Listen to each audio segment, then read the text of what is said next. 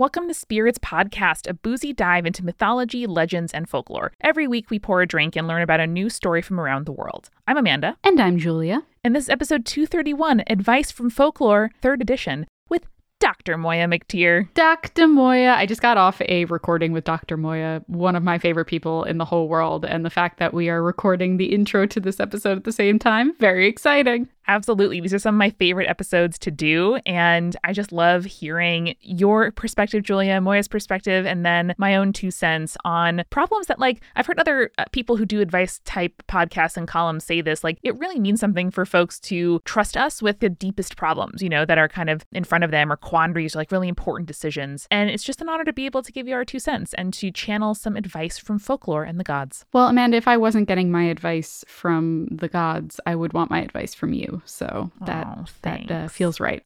Beautiful. And do you know who I would like drop anything I was doing to give them advice and kind of listen to their woes? It's our new patrons. Our new patrons, Jules, Michaela, Spoopy Boy, and JP the Envy. Oh, folks, we love your names. We love your support. We so appreciate it. And thanks as well to our supporting producer level patrons, Alicia, Allison, Ryan, Deborah, Hannah, Jane, Jessica Kinzer, Jessica Stewart, Justin, Keegan, Nieselkins, Liz, Megan Linger, Megan Moon, Phil Fresh, Polly, Captain Jonathan, Malachi Cosmos, Sarah, Scott, Skyla, and Zazie. What wonderful folks. I want the gods to come down and give them advice on even the littlest things. Like, hey, Apollo, what should I eat for lunch today? Absolutely. Apollo would definitely have an opinion, I feel. He would. And thanks to our legend level patrons, Audra, Chimera or Change, Clara, Drew, Jack Marie, J Bebe, Key, Lotta, Morgan, Necro Royalty, Taylor, and BM Me Up Scotty. What wonderful people. I want advice from them. I think they could give advice to the gods. It's a very good point. Amanda, speaking of advice from people and getting recommendations from people, what have you been watching, listening to, reading lately? Well, Julia, I finished one romance novel about a Victorian lady scientist. Mm-hmm. And then I turned to my partner, Eric, and I was like, all I want to read are books about Victorian lady scientists. And he was like, classic Amanda. And then I picked up the next book that I had checked out of the library. It's another Victorian lady scientist. What? Past me, new present me's preferences so much. So I would like to recommend the book that I am currently in, which I love, called A Lady's Formula for Love by Elizabeth Everett. Tell me all about this book. So Julia, this might be actually the romance novel that gets you into romance novels because the gambit is that a young widow, which is like the most, you know, socially permissible because like she was a married woman and she has some means and like not a husband to order her around. So that's kind of like a good class to be in Victorian romance novels. So she has something called the Athena Society, which is, I know you're giving me big Sounds eyes gay. right now. Go ahead. It's definitely gay, and there's trans characters, and it is a club for women scientists where it has the ruse of being like a social club with like a craft room and tea parties, and then upstairs they have like chemistry labs and like mathematical libraries and a bunch of women just like doing scientific work. I cannot believe that you're going to convince me finally to read a romance novel because it sounds incredible. It is incredibly good. And it also features one of my favorite romance novel tropes, which is like bodyguard and the person he's bodyguarding getting feelings for each other, because there's a lot of like negotiating professional boundaries and like talking about consent and stuff, which I really appreciate. I could not recommend it more highly. Yeah. Okay. Hold on. Where's my phone? I got to download that from my library. Well, if you forget what the title is, you can always go to spiritspodcast.com/books, where we have links to buy A Lady's Formula for Love from indie bookstores near you. That is true. If the advice that you're looking for, by the way, fellow conspirator, is around podcasting or internet projects, I also want to remind you that Multitude reserves 10 hours of staff time every month for free consulting and advice for members of underrepresented groups in audio. If that is you, go to multitude.productions and click on free consulting, where you can have a meeting with one of our staff members who gets whatever the thing is that you're asking about, whether it's editing or making money online or marketing or starting a podcast or getting your kind of existing career into a career in like digital media stuff. We're here for you. Yeah, it's really great. And I know Amanda has been rocking those hours and given some great advice. Again, advice. Multitude.productions. With all that said, thank you again to Dr. Moiya McTier. Please congratulate her on getting her PhD, no big deal, and enjoy all of the advice that she and Julia and I have to offer in Spirits Podcast, episode 231, Advice from Folklore III.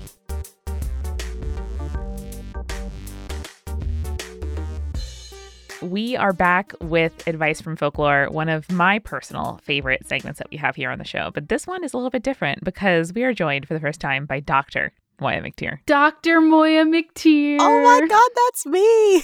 That's you. You did it. It hasn't sunk in yet, but I'm hoping it never does, because I love that little thrill every time someone says Dr. Moiya. Yay. Little dose of serotonin for you. Yes, I need all the serotonin I can get. Don't we all? Mm-hmm. Well, you've never been better qualified to help us help conspirators with the quandaries that they face. Ooh. So do y'all want to just jump in? Yeah, let's do that. Yeah, let's do it. Okay, fabulous. This first quandary is titled Scientific Quandary, and it comes from Ravenclaw in Red. Is it okay to find comfort in the universe and stars or other higher powers as a scientist? I am a neuroscientist, but I have massive anxiety issues, and I find that tarot and horoscopes are more comforting than therapy.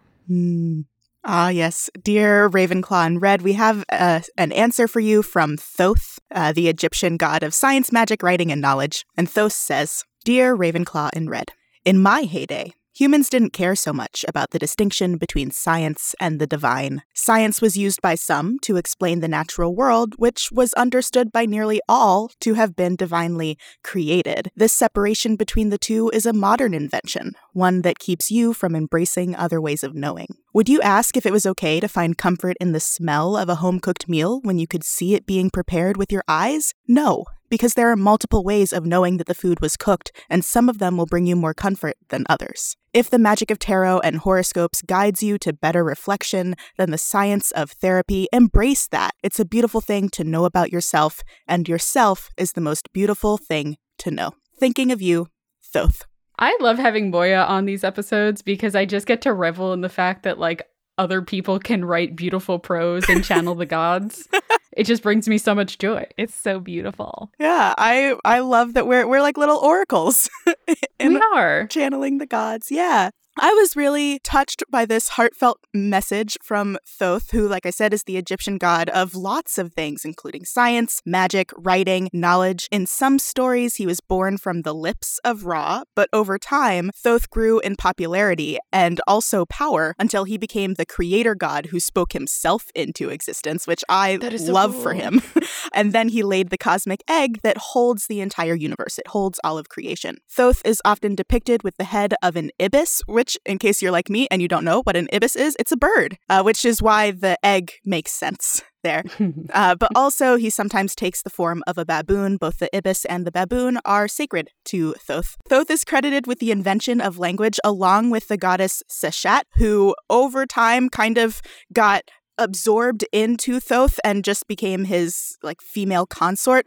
I don't love that, but that's something that often happens in mythology. So let's give both Thoth and Seshat the credit for inventing language. But Thoth is also credited with inventing medicine and the 365-day calendar. Before that, the Egyptian calendar was 360 days. And then Thoth made a deal, or he gambled with the moon to steal 1/72nd of the moon's light, which works out to about 5 days. So yeah, Thoth is really good at math. And I think that he's a great person to answer this because he embodies the duality of science and magic, which is something that I am passionate about. And as a scientist myself, Ravenclaw and Red, all I can say here is like, absolutely, it is okay. I am an astrophysicist. I still leave out milk and bread for the fairies when I'm in the woods. I still make wishes on 11/11. I also have tarot cards.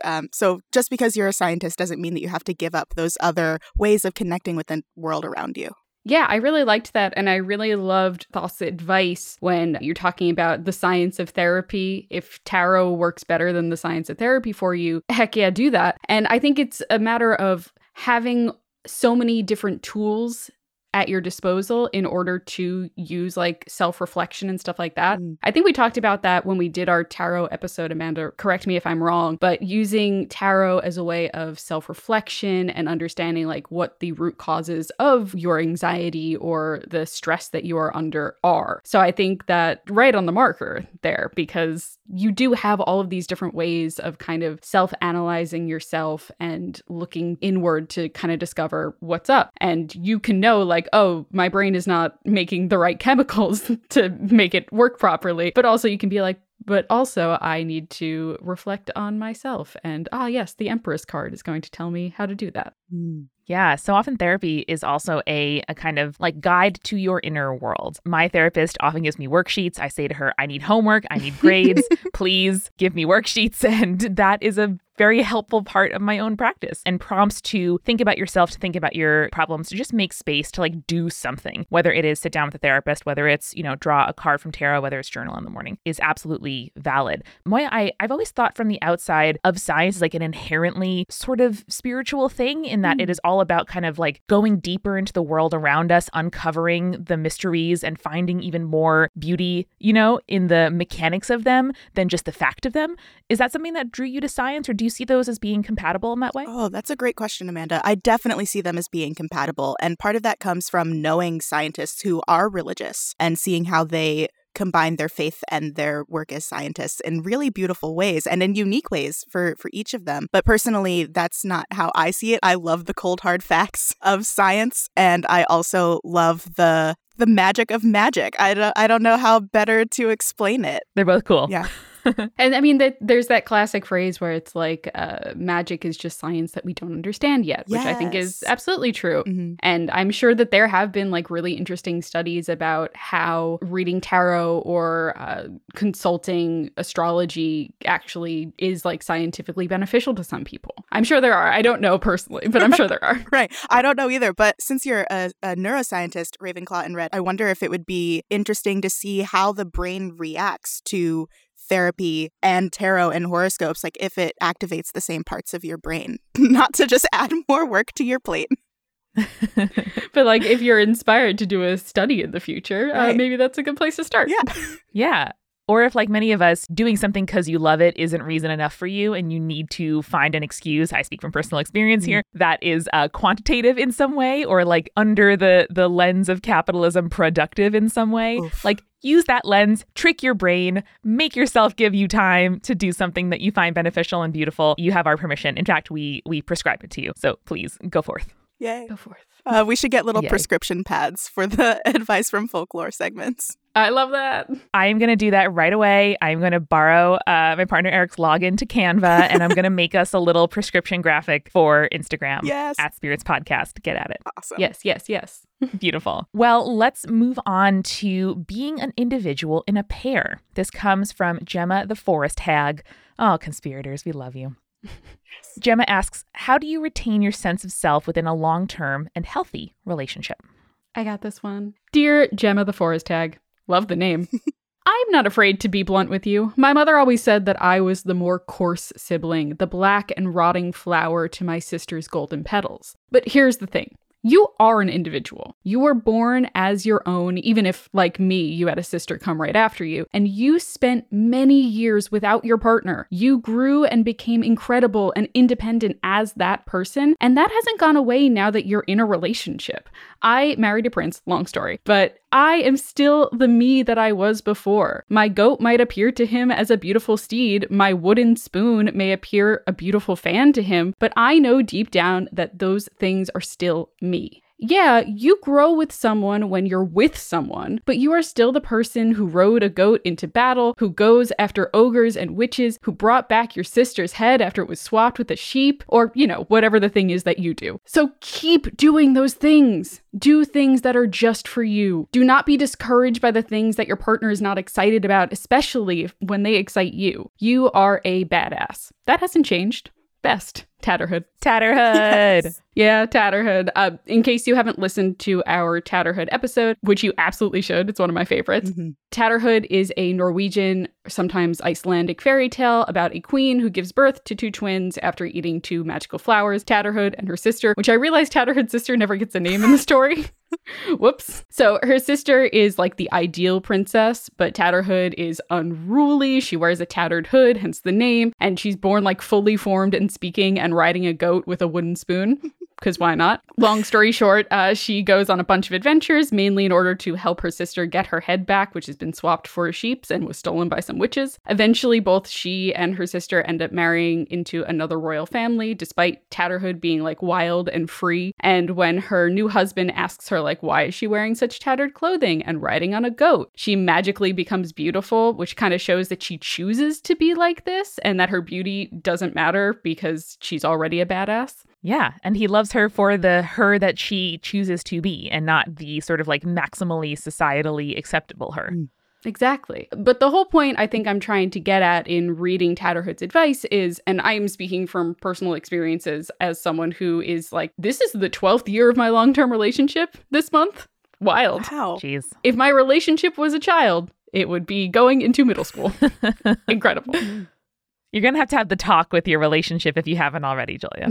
Yes, my relationship knows what's up. Okay. My point being, you are your own person still, even inside of this relationship. If you feel like you're not your own person in a long-term relationship, and that is something that feels wrong to you, that's something that you kind of, in my opinion, need to be a little bit proactive about. So you should find hobbies that aren't ones that you and your partner share. You should hang out with friends, either virtually or hopefully soon in person if you're getting vaccinated, which you should get vaccinated if you are able to. You should do these things without your partner and just do things without them in general. Spending time outside of your relationship is not sidelining your partner. It is being your own person. And I'm sure your own person is great.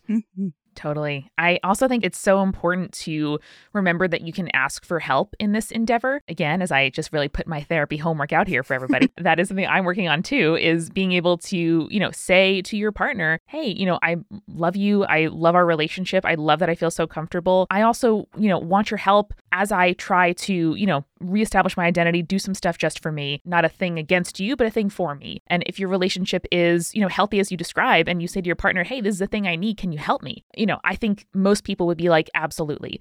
How can I help? Whether it's carving out time for you, whether it's, you go off and have a solo date with yourself and go to the park, go on a walk, go to a museum when you're able to, and then come home and say like, you'll never guess what I saw. I think particularly in quarantine, whenever, I see something that Eric doesn't see, I come home, I'm like, you never guess what I saw. And even if it's, some cool tulips, it's like now novel to see things not together. And so I get to come home and be like, whoa. And both the experiencing it on my own and the bringing it back and being able to say, look at what I experienced, look what I loved. And he gets to say, that's awesome. I'm so glad you got to do that.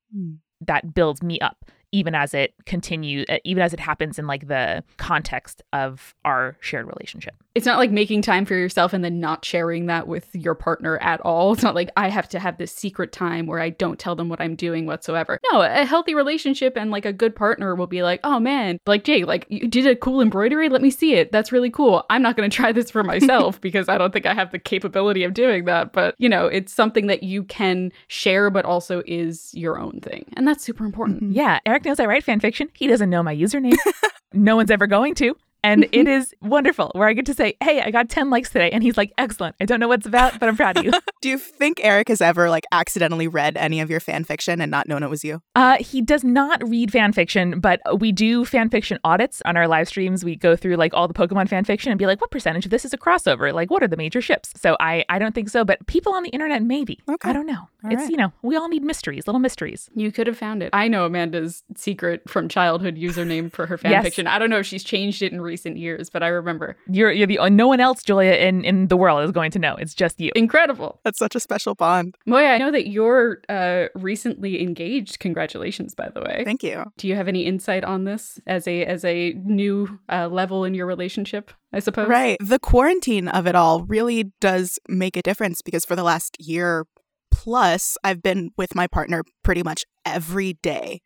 All day. So our interests and our schedules have merged in a way that I can't even remember a time when they were separate. Last week, he left. He went up to Boston to visit family. Everyone's vaccinated. Also, yes, I second Julia's plea to get vaccinated if you can. And so he was gone and I was alone for the first time in a very long time and I didn't know what to do with myself. I haven't done the work of figuring out what do I like to do outside of this relationship now that I've grown a lot over the past year. What I would do in the future is, and what I'm starting to do now, is making lists of things that I want to do, especially when things open up again, so that I don't have to think about it in real time and I can just look at a list, say, oh, past me has identified that as a fun Moiya activity. Let me go do that. I love that. Lists are so important. I feel like we undervalue lists as a way of dealing with our emotions. It's so much easier to write down a thing when you are stressed out and be like, these are the things that are stressing me out at that moment. Because I don't know if this is true about y'all, but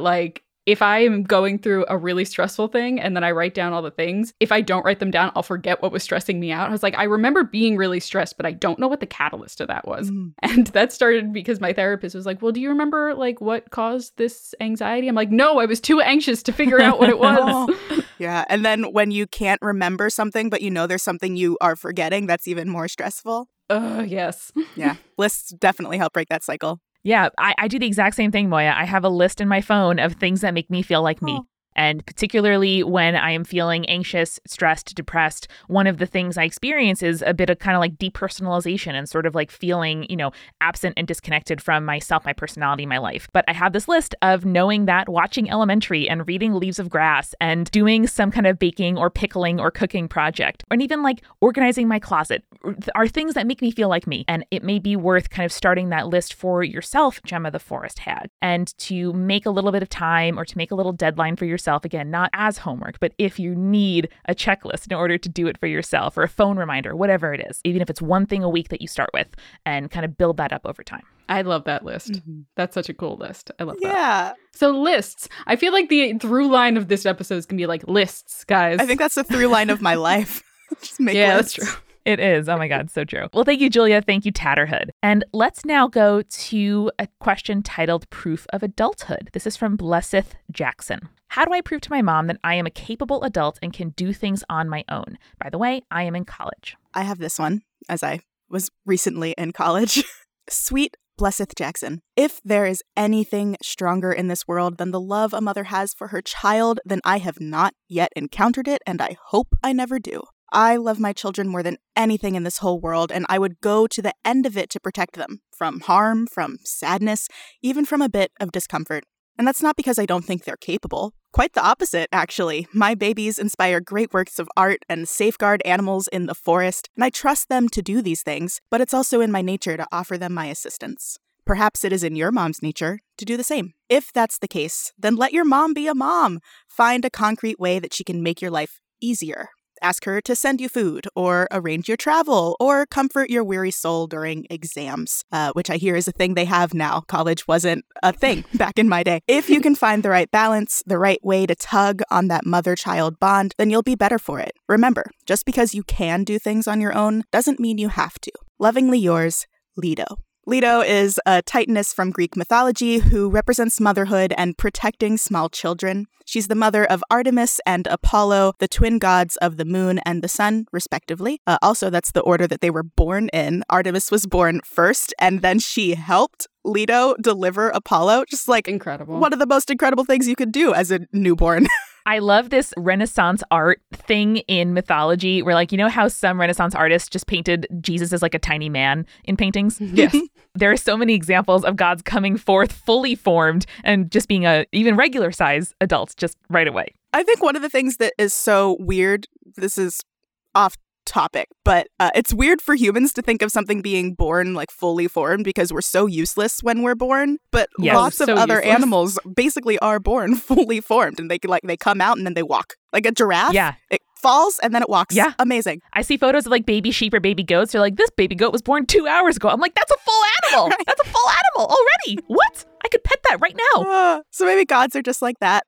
But Zeus was the father. So Hera was unsurprisingly, and in Hera fashion, furious at Leto and chased her around the world. Leto fled and hid on the floating island Delos, and that's where she gave birth to Artemis and Apollo. So she's a motherhood goddess. She is one of many motherhood goddesses, and I feel like lots of them probably would have given similar advice to, try and see things from your mom's perspective. But that doesn't mean that you have to give up your independence. It doesn't mean that you're admitting that you are a child. It doesn't mean that you're saying you can't do these things on your own, but just try to remember that maybe your mom just wants to help, and there are ways that you can let her do that. I will get to my advice in a moment, but can you imagine going to college with Apollo and Artemis? That would be wild.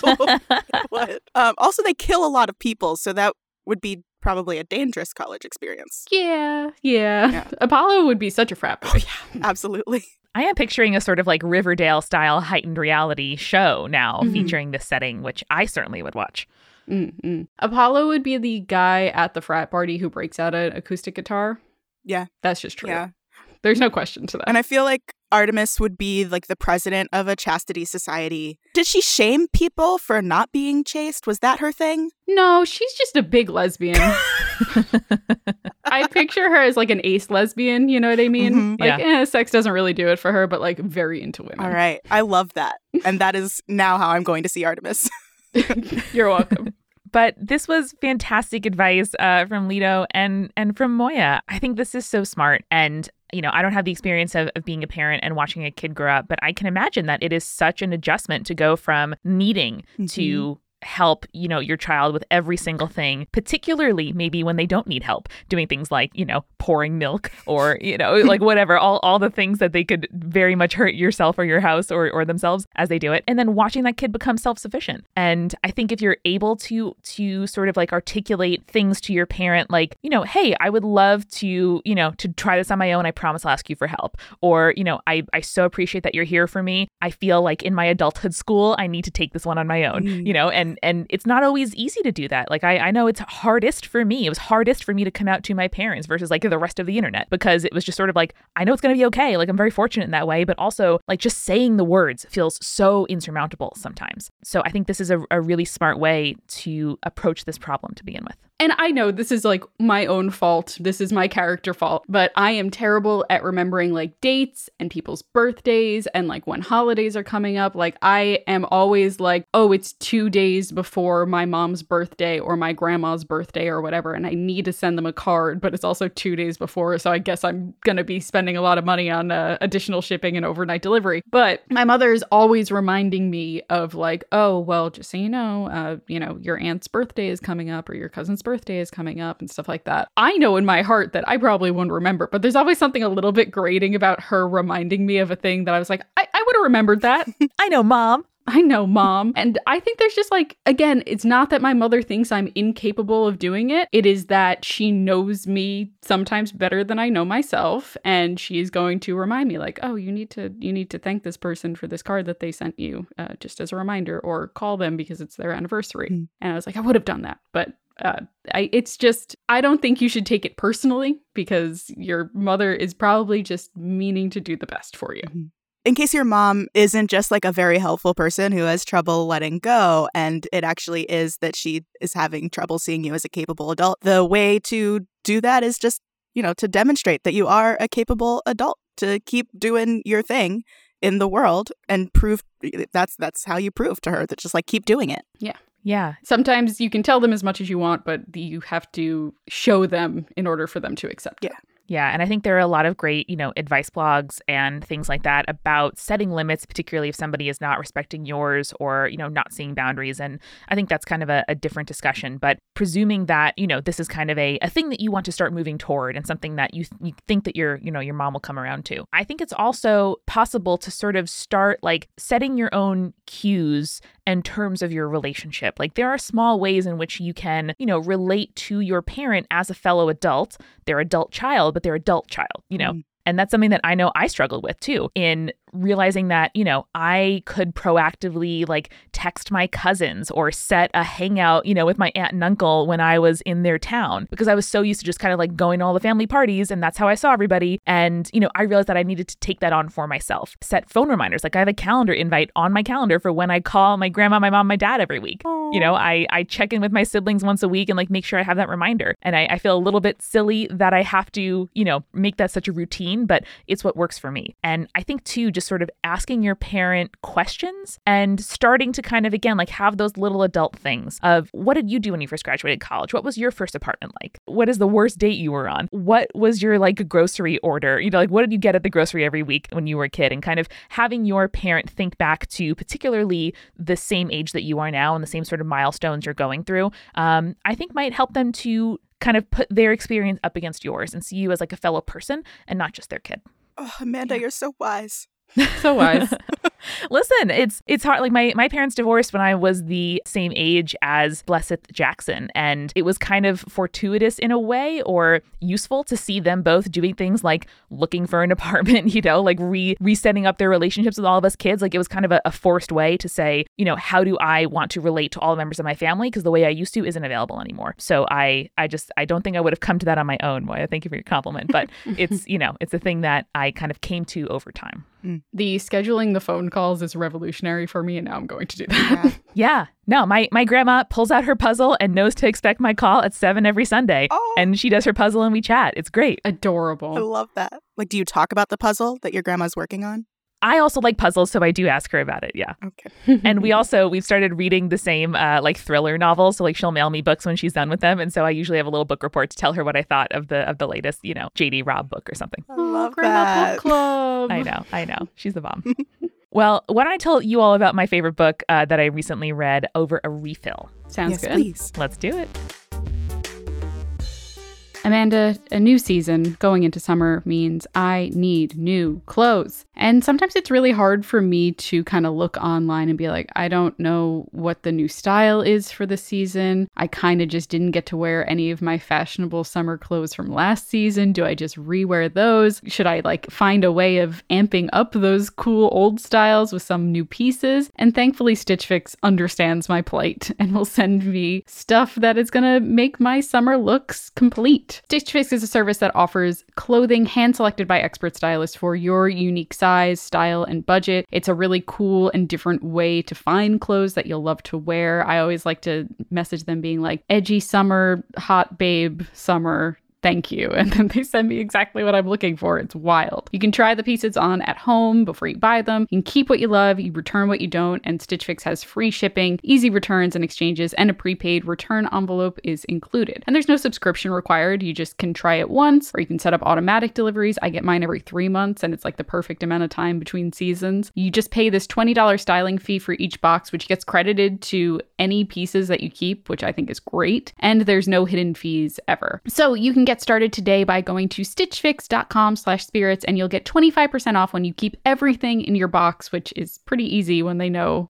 your style. That's stitchfix.com/spirits for 25% off when you keep everything in your fix. stitchfix.com/spirits. Julia. Mango. Mango. Rose. Pear. Pear. Eucalyptus. Which is your favorite?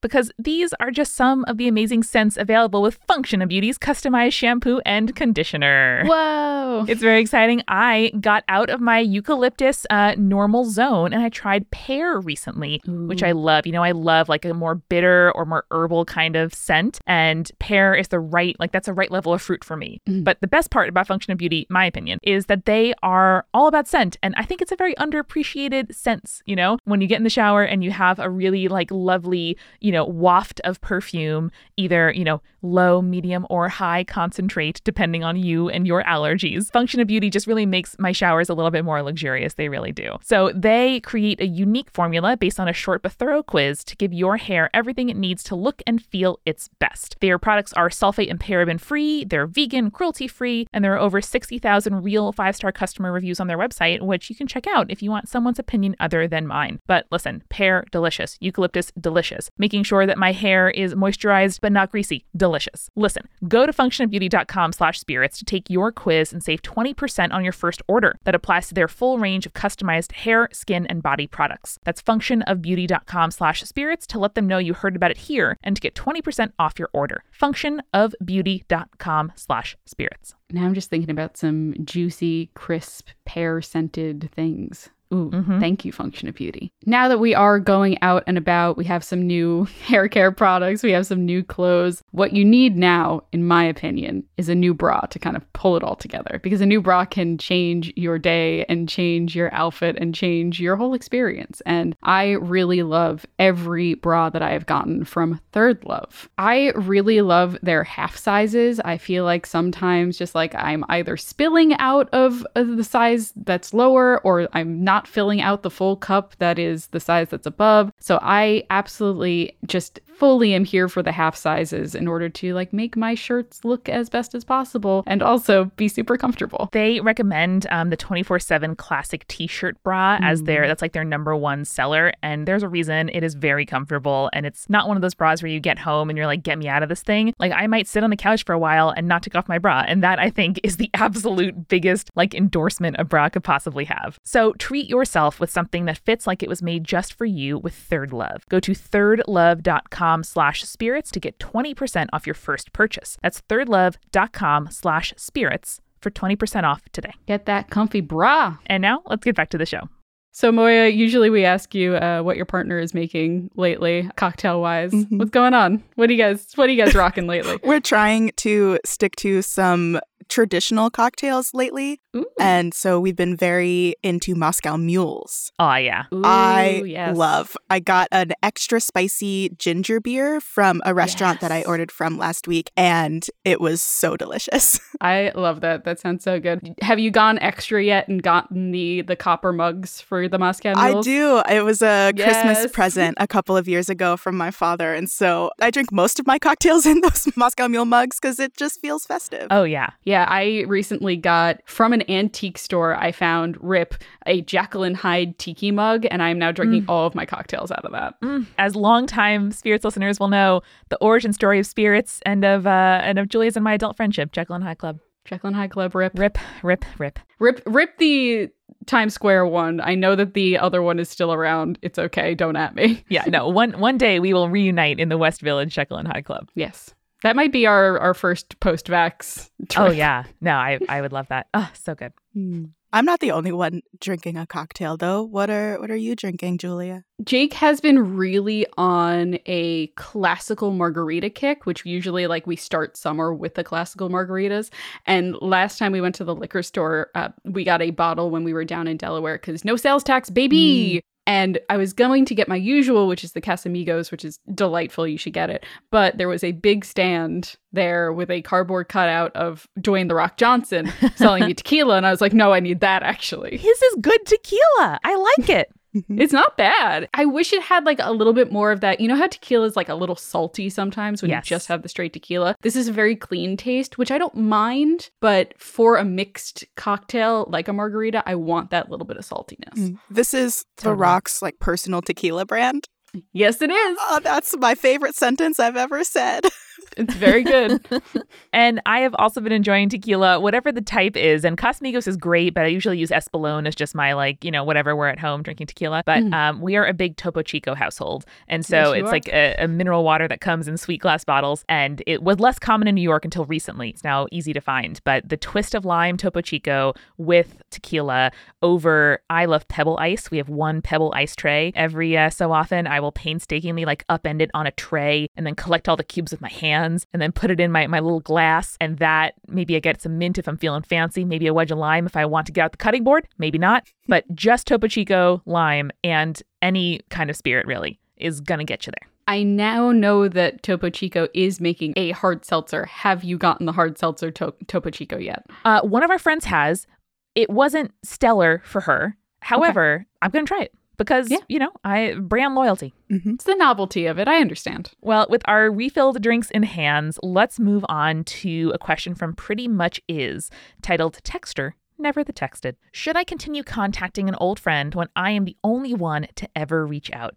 I feel read to filth with this question. So, Julia, same. why don't you let us know who has shown up to help Is in this moment? Yeah, this is why I channeled this one, because I learned very early on that every message is important. Battles were lost and won on my ability to ferry messages back and forth. After the war, I still passed on messages, often from the gods on Olympus to the humans beneath. I have traveled on winds from one end of the world to the other, from the depths of the sea and deep in the underworld. And every message has been important. And this means your messages are important. They allow people to know what you are thinking of them, allow your thoughts to leave the tempest of your mind and become reality. We write letters, messages to take what is happening in our minds and give them wings, so that they may become free. The world is better with messages sent, and I do not say that just as a messenger. Communication is beautiful. It makes us human. Even if the outcome of that communication is not what we are hoping for, it is better to communicate than let our thoughts fester and let the rot of our own doubts spread. So let your message free without the expectation of what will be returned. Yours on the winds, Iris. So Iris is low-key one of my favorite Greek goddesses. I really just love her aesthetic, and she's notably just a much more pure cinnamon roll than the other messenger of the gods, which is Hermes, trickster god, just Very different. She is the personification of the rainbow, and she has a sister named Arke, who during the war with the Titans actually sided with the Titans. So when the Titans lost, Arke was stripped of her wings and then sent down to Tartarus with the rest of the Titans. Also, fun fact, Arke is the goddess of the double rainbow. So like when you see the like very faded secondary rainbow, that's Arke, which is very, very cool. Incredible. So Iris was made the messenger of the gods and also holds and serves kind of the nectar of the gods for them to drink, which I think is really neat. She is married to the god of the westerly wind, Zephyrus, who has one of the coolest names in Greek mythology, in my humble opinion. And she is known as the golden-winged, the swift-footed, the wind-swift-footed, and my personal favorite, which is the storm-footed or storm-swift. She is also said to make clouds. So she will take the water from the sea in her pitcher and then water the sky to make clouds, which is shockingly scientifically accurate. Yeah, Yes. totally. She also carries the water from the river Styx in her pitcher, and she's said to put to sleep anyone who perjures themselves or bears false witness. She's great. I just love her so much. She wasn't super widely worshipped like the rest of the Olympians, but we do know that she had some minor worship because she appears in like a lot of sculpture and statues and vases. We do know that she had a minor cult on Delos, which is funny that you mentioned Delos earlier on. They would offer her wheat cakes with honey and dried figs as like offerings and sacrifices to her, which is very sweet. I love that. Very practical.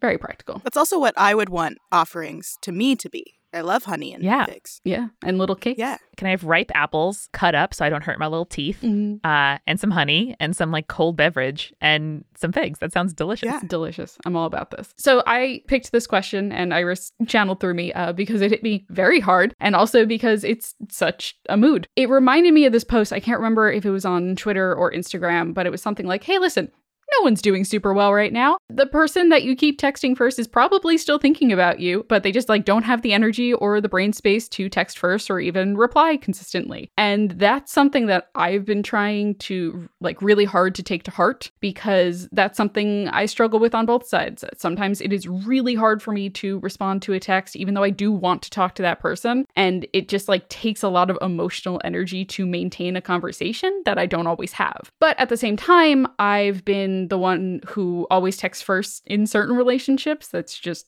how it is. I continue to do this because it is a relationship that's important to me, you know? And these are people that I know appreciate that I'm thinking of them, even if I'm not the one getting texts saying, oh, hey, I'm thinking of you. And some people show their affection and friendship in different ways, and we can't like expect people to all speak the same language of friendship all the time. So to your question, should you keep reaching out? If they are holding a conversation with you, if they are engaging you and not just like leaving you on red every time you message them, and if this is a relationship that is important to you, yes, absolutely. You should keep texting, in my opinion.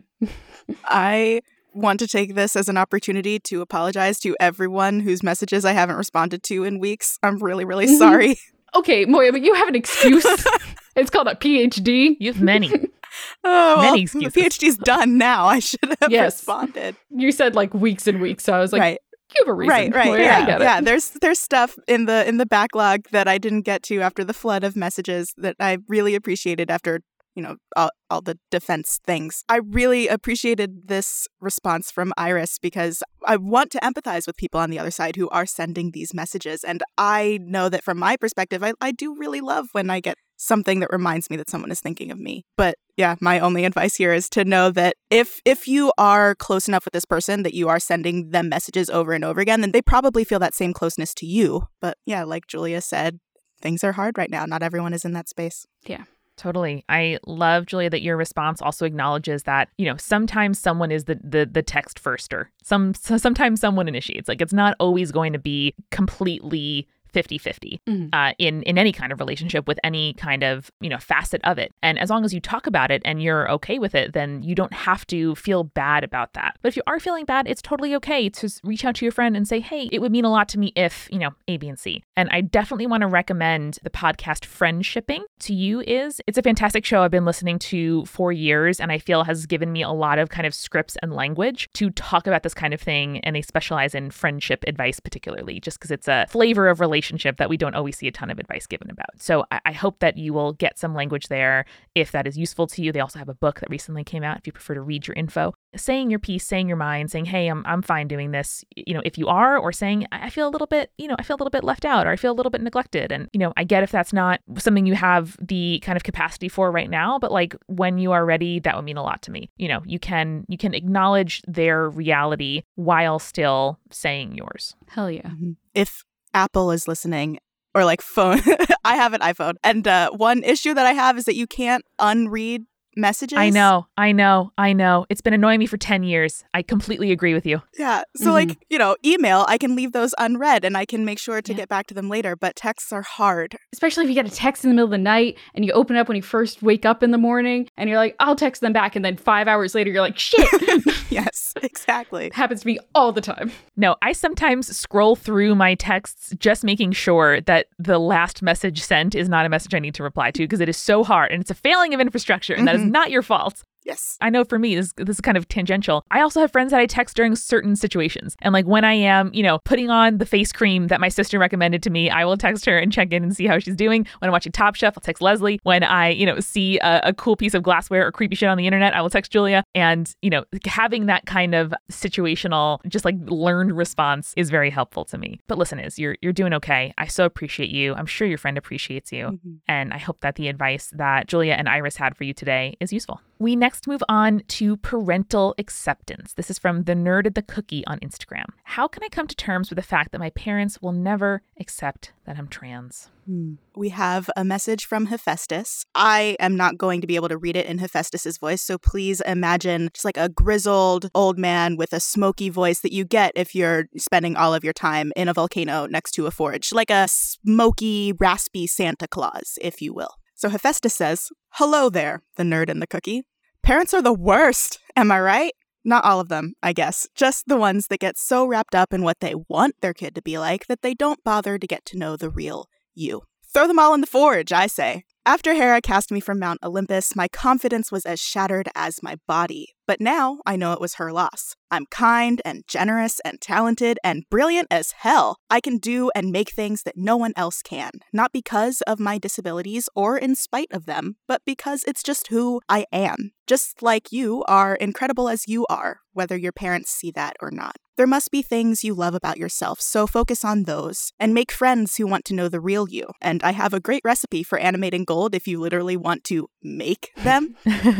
Maybe your parents will accept you one day, but you don't owe it to them to wait for that to happen. And if that bridge burns, remember that they lit the match. Burn brightly, Hephaestus." Damn, Hephaestus. Yeah, Hephaestus coming in with the truth.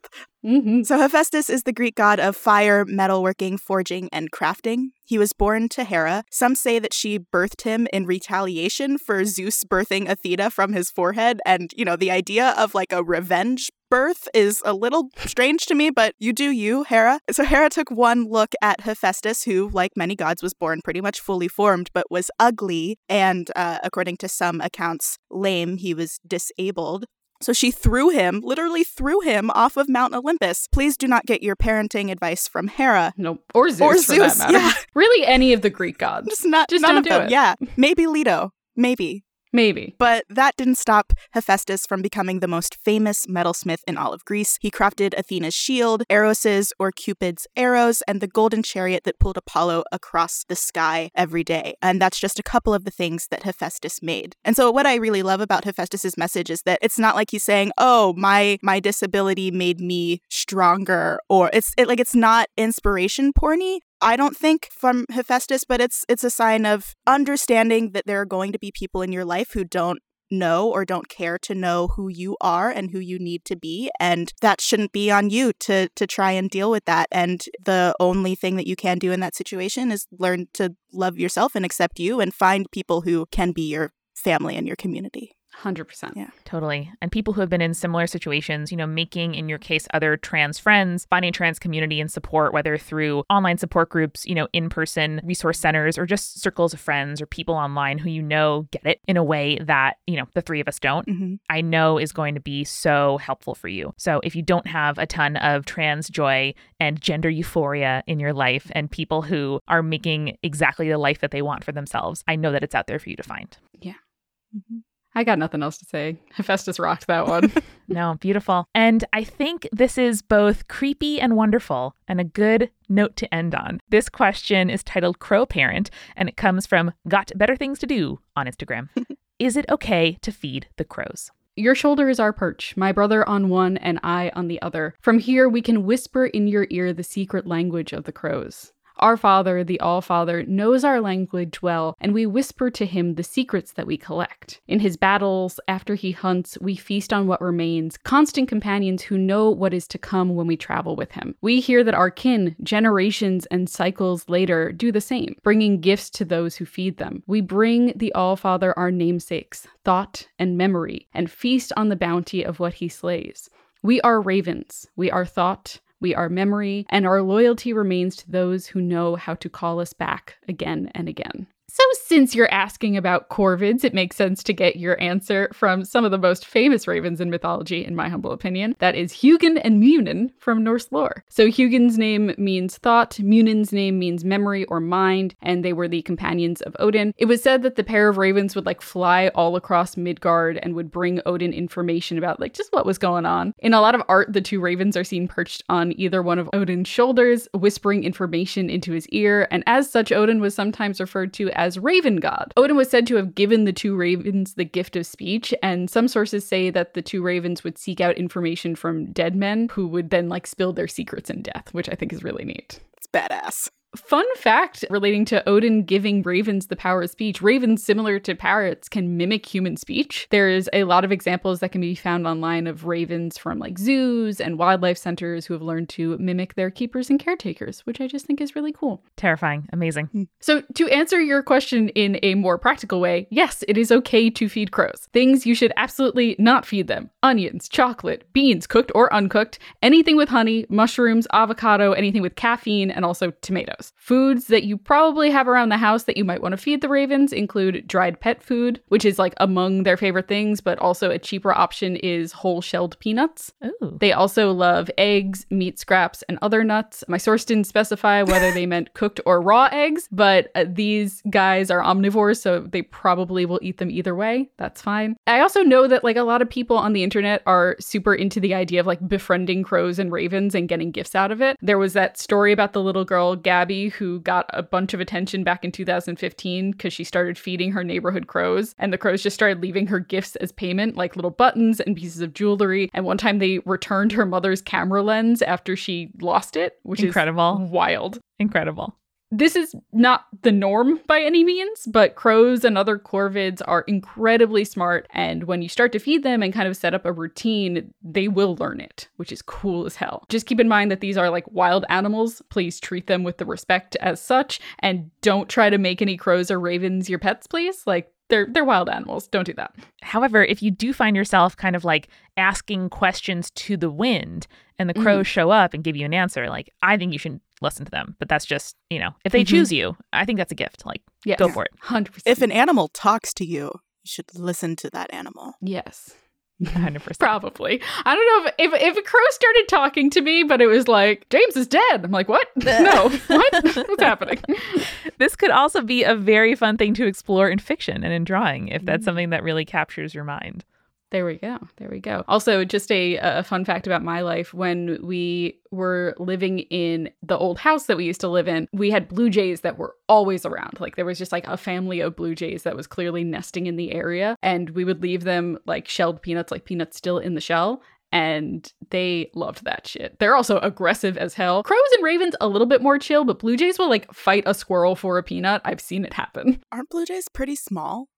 They're yeah, but they'll fight a squirrel, Wow. a full-size squirrel. Good for them. They are aggressive. Damn.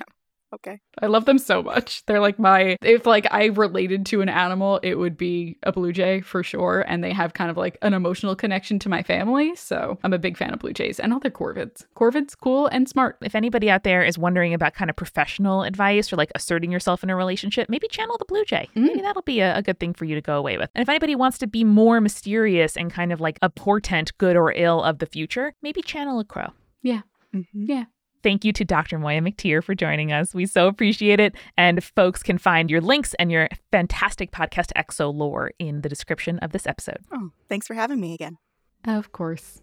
Well, thank you so much to all 6 of the people who trusted us with their questions. We love the chance to channel the gods and to give you some advice and just to be with each other for this hour. So thank you so much. And remember, you can always send us more questions at spiritspodcast.com. Our contact form has a little drop-down menu where you can select what you're writing in about. And we look forward to seeing you in 2 months with another Advice from Folklore episode. See you then. And remember, stay creepy. Stay cool.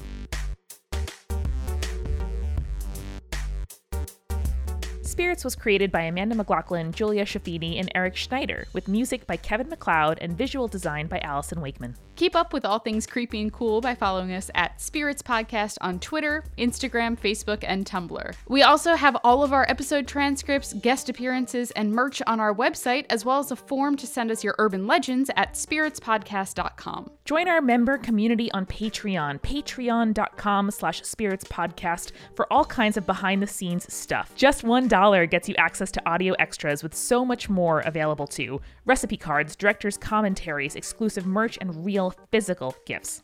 We are a founding member of Multitude, a collective of independent audio professionals. If you like spirits, you will love the other shows that live on our website at multitude.productions. And above all else, if you liked what you heard today, please share us with your friends. That is the very best way to help us keep on growing. Thank you so much for listening. Till next time.